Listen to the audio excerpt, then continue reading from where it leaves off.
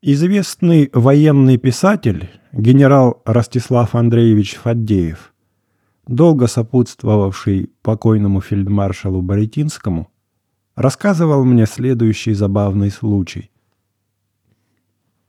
Проезжая с Кавказа в Петербург, князь однажды почувствовал себя в дороге нездоровым и позвал доктора. Было это, если я не ошибаюсь, кажется, в Тимир-хан-Шуре. Доктор осмотрел больного и нашел, что опасного в его состоянии ничего нет, а что он просто утомился. И ему необходимо отдохнуть 1 день без дорожной качки и тряски в экипаже. Фельдмаршал послушался доктора и согласился остановиться в городе. Но станционный дом был здесь прескверный. Частного помещения по непредвиденности такого случая приготовлено не было. Явились неожиданные хлопоты. Куда поместить на сутки такого именитого гостя? Пошла суета да беготня, а нездоровый фельдмаршал тем временем поместился в почтовой станции и улегся на грязном диване, который для него только чистой простынёю и покрыли.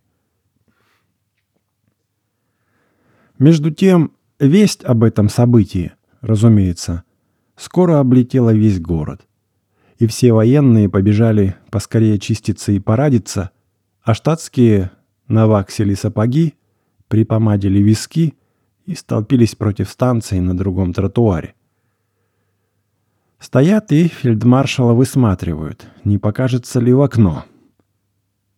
Вдруг ни для кого неожиданно и негаданно один человек всех сзади распихал, выскочил и побежал прямо на станцию, где фельдмаршал на простыне на грязном диване лежал, и начал кричать: «Я этого не могу! Во мне голос природы воздымается!» Посмотрели на него все и подивились, что, мол, за нахал такой. Местные обитатели все этого человека знали, и знали, что сан у него невелик, так как он был не штатский, не военный, а просто смотрителишка при каком-то местном маленьком интендантском или комиссариатском запасе, и грыз вместе с крысами казенные сухари до подошвы. И таким манером себе раз через дорогу против станции хорошенький деревянный домик с мезонином нагрыз. Прибежал этот смотритель на станцию и просит Фаддеева, чтобы непременно о нем доложить фельдмаршалу. Фаддеев и все другие стали его отговаривать. «Зачем вам? Это совсем не требуется, и никакого приема чинов тут не будет. Фельдмаршал здесь только для временного отдыха от своей усталости, и как отдохнет, уедет опять». А интендантский смотритель на своем стоит и еще больше воспламеняется, просит, чтобы непременно о нем князю доложили. «Потому что я, — говорит, — не славы ищу и не почестей, а в том самом виде именно и предстаю, как вам и сказано, не по службе, а по усердию моей ему благодарности, так как я всем на свете князю обязан. И теперь во всем моем благоденствии голосом природы возбуждаем, желаю ему благодарно отдать долг». Его спросили: «А в чем ваш долг природы заключается?» А он отвечает: «Таков мой долг благодарной природы, что князю здесь в казенной неопрятности нехорошо отдыхать. А у меня как раз отсюда визави дом, свой дом с мезонином. И жена у меня из немок. Дом наш содержится в чистоте и опрятности, то у меня для князя и для вас есть на мезонине комнаты светлые и чистые. Везде на всех окнах занавески белые с кружевами, и на чистых постелях тонкое белье полотняное. Я, — говорит, — желаю с большим радушием принять у себя князя, как отца родного, потому что я всем в жизни ему обязан, и без того отсюда не пойду, чтобы ему не было доложено». Так он настойчиво на этом стоял и не хотел уходить, что фельдмаршал из другой комнаты услыхал и спрашивает: «Какой это шум у вас? Нельзя ли мне доложить? О чем такой разговор слышно?» Тогда Фадеев все доложил, а князь пожал плечами и говорит: «Решительно не помню, какой такой этот человек и чем он мне обязан. А впрочем, посмотрите его комнаты, которые он предлагает. И если они лучше этой лачуги, то я приглашение его принимаю и за беспокойство ему заплачу. Идите узнайте, сколько он хочет». Фадеев пошел мезонину интенданта, осмотрел и докладывает: «Помещение очень спокойное, и чистота необыкновенная. А про плату хозяин и слышать не хочет». «Как так?» – спрашивает фельдмаршал. «Отчего?» «Говорит, что он много вам обязан, и голос природы его побуждает за счастье выразить вам долг благодарности. А иначе, говорит, если платить хотите, то я и дверей своих открыть не могу». Князь Боретинский засмеялся и этого чиновника похвалил. «Однако я замечаю, — говорит, — он молодец и с характером. Это в нашей стороне стало редко. Я таких людей люблю. Вспомнить, чем он мне обязан, я не могу, но к нему перейду. Давайте вашу руку и идем отсюда». Перешли улицу и во двор, а у калитки уже фельдмаршала встречает сам смотритель. Припомажен, приглажен, на все пуговицы застегнут и с лицом самым радостным. Князь как оглянулся вокруг, видит все чисто, все светло, сияет. За палисадником зелень веселая и розы в цвету. Ну, князь и сам развеселился. Спросил: «Как хозяина зовут?» Тот отвечал что-то вроде «Филипп Филиппович Филиппов». Князь продолжает с ним разговор и говорит: «Очень у тебя хорошо, Филипп Филиппович, и мне нравится. Только одного я никак припомнить не могу. Где и когда я тебя встречал? Или когда видел? И какое я тебе мог одолжение сделать?» Осмотритель отвечает: «Ваша светлость, меня очень видели. А когда это, если забыли, то после объяснится». «Зачем же после, когда я сейчас хочу тебя вспомнить?» Но смотритель не сказал. «Прошу, — говорит, — у вашей светлости прощения. Если вы сами этого не вспомнили, то я сказать не смею. Но голос природы вам скажет». «Что за вздор? Какой голос природы? И отчего ты сам сказать не смеешь?» Смотритель отвечает: «Так не смею», и глазами потупился. А тем временем они пришли на мезонин, и здесь еще лучше чистота и порядок. Пол весь мылом вымыт, хвощом натерт, аж светится. Посередине и вдоль всей чистенькой лестницы посланы белые дорожки. В гостиной диван, и на круглом преддиванном столе большой поливанный кувшин с водой. И в нем букет из роз и фиалок. А дальше спальная комната с турецким ковром над кроватью. И опять столик, и графин с чистой водой, и стакан, и снова другой букет цветов. А еще на особом столике перо и чернильница, и бумага с конвертами, и сургуч с печатью. Фельдмаршал сразу окинул все это глазом, и очень ему понравилось. «Видно, — говорит, — что ты, Филипп Филиппович, человек полированный. Знаешь, что как следует. И я тебя действительно как будто где-то видел, но не могу вспомнить». А смотритель только улыбается и говорит: «Не извольте, мол, беспокоиться. Через голос природы это все объяснится». Боретинский рассмеялся. «Ты, — говорит, братец, — после этого и сам не Филипп Филиппович, а голос природы». И очень этим человеком заинтересовался. Лег князь в чистую постель, ноги, руки вытянул, и так хорошо ему стало, что он сразу же задремал. Проснулся через час в прекрасном расположении, а перед ним уже стоит прохладный щербет вишневый, и этот самый хозяин просит его выкушать. «Вы, — говорит, — на лекарства медиков, ваша светлость, не полагайтесь, а у нас природа и вдыхание атмосферы пользуют». Князь весело ему отвечает, что все это, говорит, очень хорошо, Но я тебе должен признаться, я у тебя прекрасно спал. Но черт меня возьми, во сне все думал, где же я тебя видел или никогда не видал. А тот отвечает: нет, говорит, вы изволили очень хорошо меня видеть, но только совершенно в другом виде природы, и потому теперь не признаете. Князь говорит: хорошо, пусть так. Но теперь здесь, кроме меня и тебя, никого нет. Если же там, в соседней комнате, кто есть, то вышли всех их вон. Пусть на лестнице постоят. А ты мне откровенно скажи, без всякой секретности, кто ты такой был и в чем твоя преступная тайна?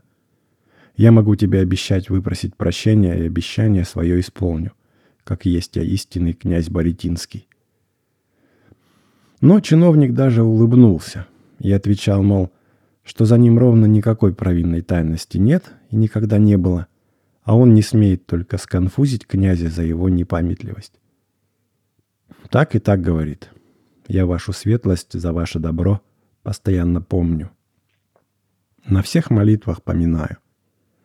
А наш государь и вся царская фамилия постоянно, кого раз видели и заметили, того уж целый век помнят.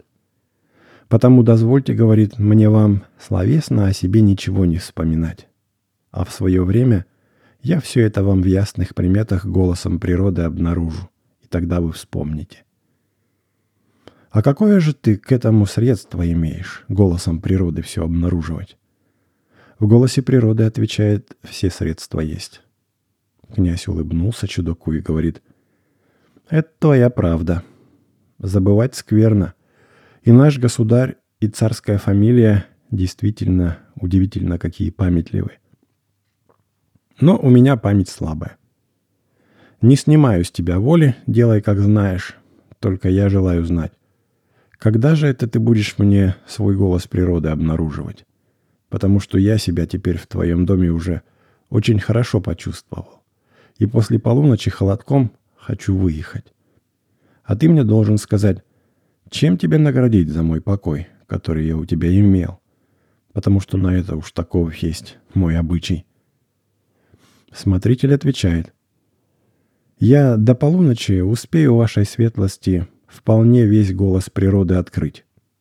Если только вы в рассуждении моей награды не откажете мне то, что я составляю себе за драгоценнейшее.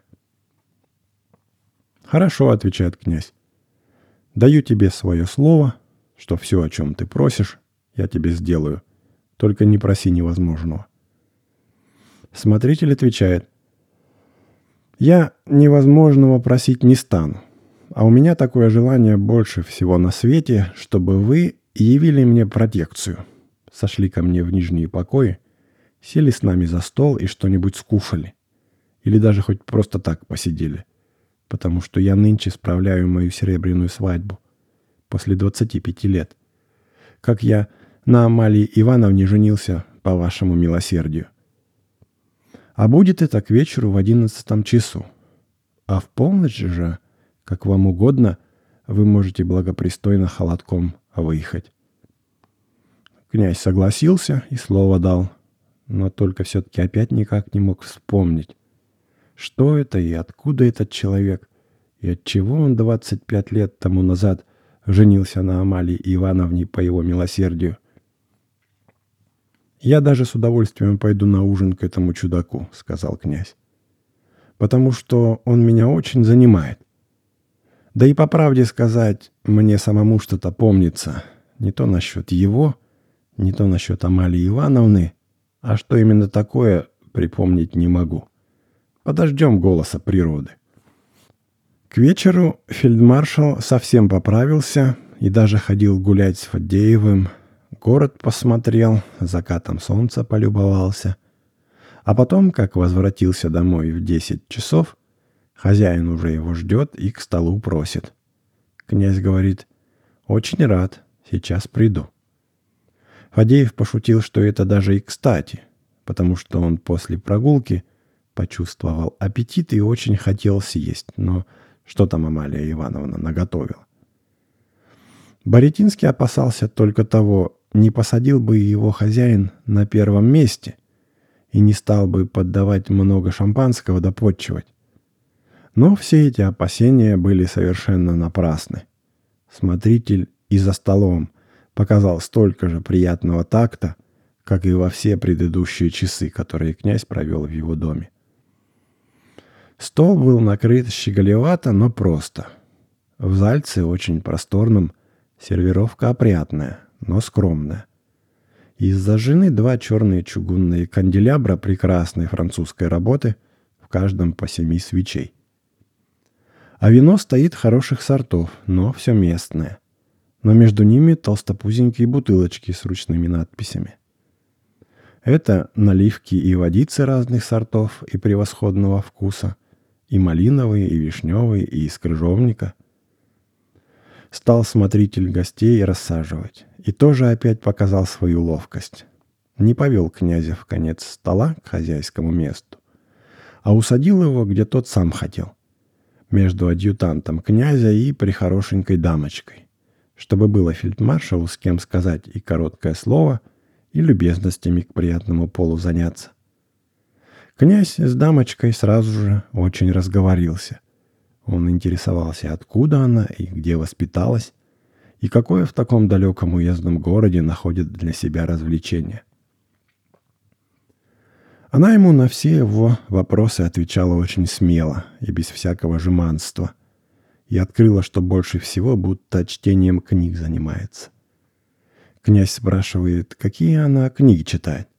Она отвечает: «Поль де Кока» — романы. Князь засмеялся. Это, говорит, веселый писатель. И спрашивает: «А что же вы именно читали? Какие романы?» Она отвечает: «Кондитер», «Мусташ», «Сестра Анна» и прочее. «А своих русских писателей не читаете?» «Нет, — говорит, — не читаю». «А почему так?» «У них, — говорит, — мало светского». «А вы любите светское?» «Да». «Почему же это?»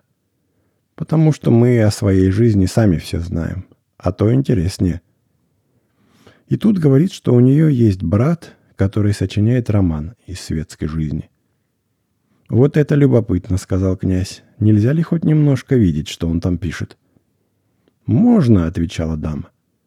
И на минуточку встала и принесла небольшую тетрадку, в которой Боретинский, взглянув только на первую страницу и весь развеселившись, подал Фадееву, сказавший: «Посмотрите, как бойко начато».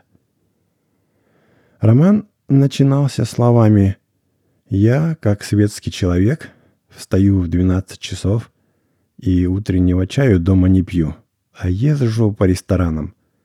Фадеев посмотрел на эти первые строки светского романа, и ему стало весело. «Чудесно?» — спросил Боретинский. «Очень хорошо», — отвечал Фадеев. В это время все развеселились, а хозяин встал, поднял вверх бокал с шипучим цимлянским и говорит: «Ваша светлость, прошу вашего позволения, ко всеобщему и моему удовольствию, в сей драгоценный для меня день дозволить мне изъяснить, кто я такой и откуда и кому всем, что имею, к своему благоденствию обязан. Но не могу я этого изложить в хладном слове человеческого голоса, так как я учен на самые мелкие деньги. А разрешите мне во всем законе моего естества при всех торжественно испустить глаз природы». Тут уже настало время самому фельдмаршалу сконфузиться. И он до того смешался, что нагнулся вниз, будто хотел салфетку поднять, а сам шепчет: «Ей-богу, не знаю, что ему сказать. Что он такое спрашивает?» А дамочка, его соседка, щебечет: «Не бойтесь, разрешайте. Уж Филипп Филиппович дурного не выдумает». Князь думает: «А была не была. Пусть и спущает голос природы. Я такой же гость, — говорит, — как и все прочие, а вы хозяин. Делайте, что хотите». «Благодарю всех и вас», — отвечает смотритель. И, махнув головой Амалии Ивановне, говорит: «Иди, жена, принеси, что ты сама знаешь, собственными твоими руками». Амалия Ивановна вышла и идет назад с большой ярко отполированной медной валторной и подала ее мужу. А он взял, приложил трубу к устам и весь в одно мгновение переменился. Только что надул щеки и издал один трескучий раскат, как фельдмаршал закричал: «Узнаю, брат, тебя, сейчас узнаю. Ты егерского полка музыкант, которого я за честность над плутом-интендантом присматривать посылал. Точно так, ваша светлость, отвечает хозяин. Я вам этого напоминать не хотел, а сама природа напомнила. Князь обнял его и говорит: выпьемте, господа. Все вдруг тост за честного человека. И изрядно таки выпили. И фельдмаршал совсем выздоровел и уехал чрезвычайно какой веселый.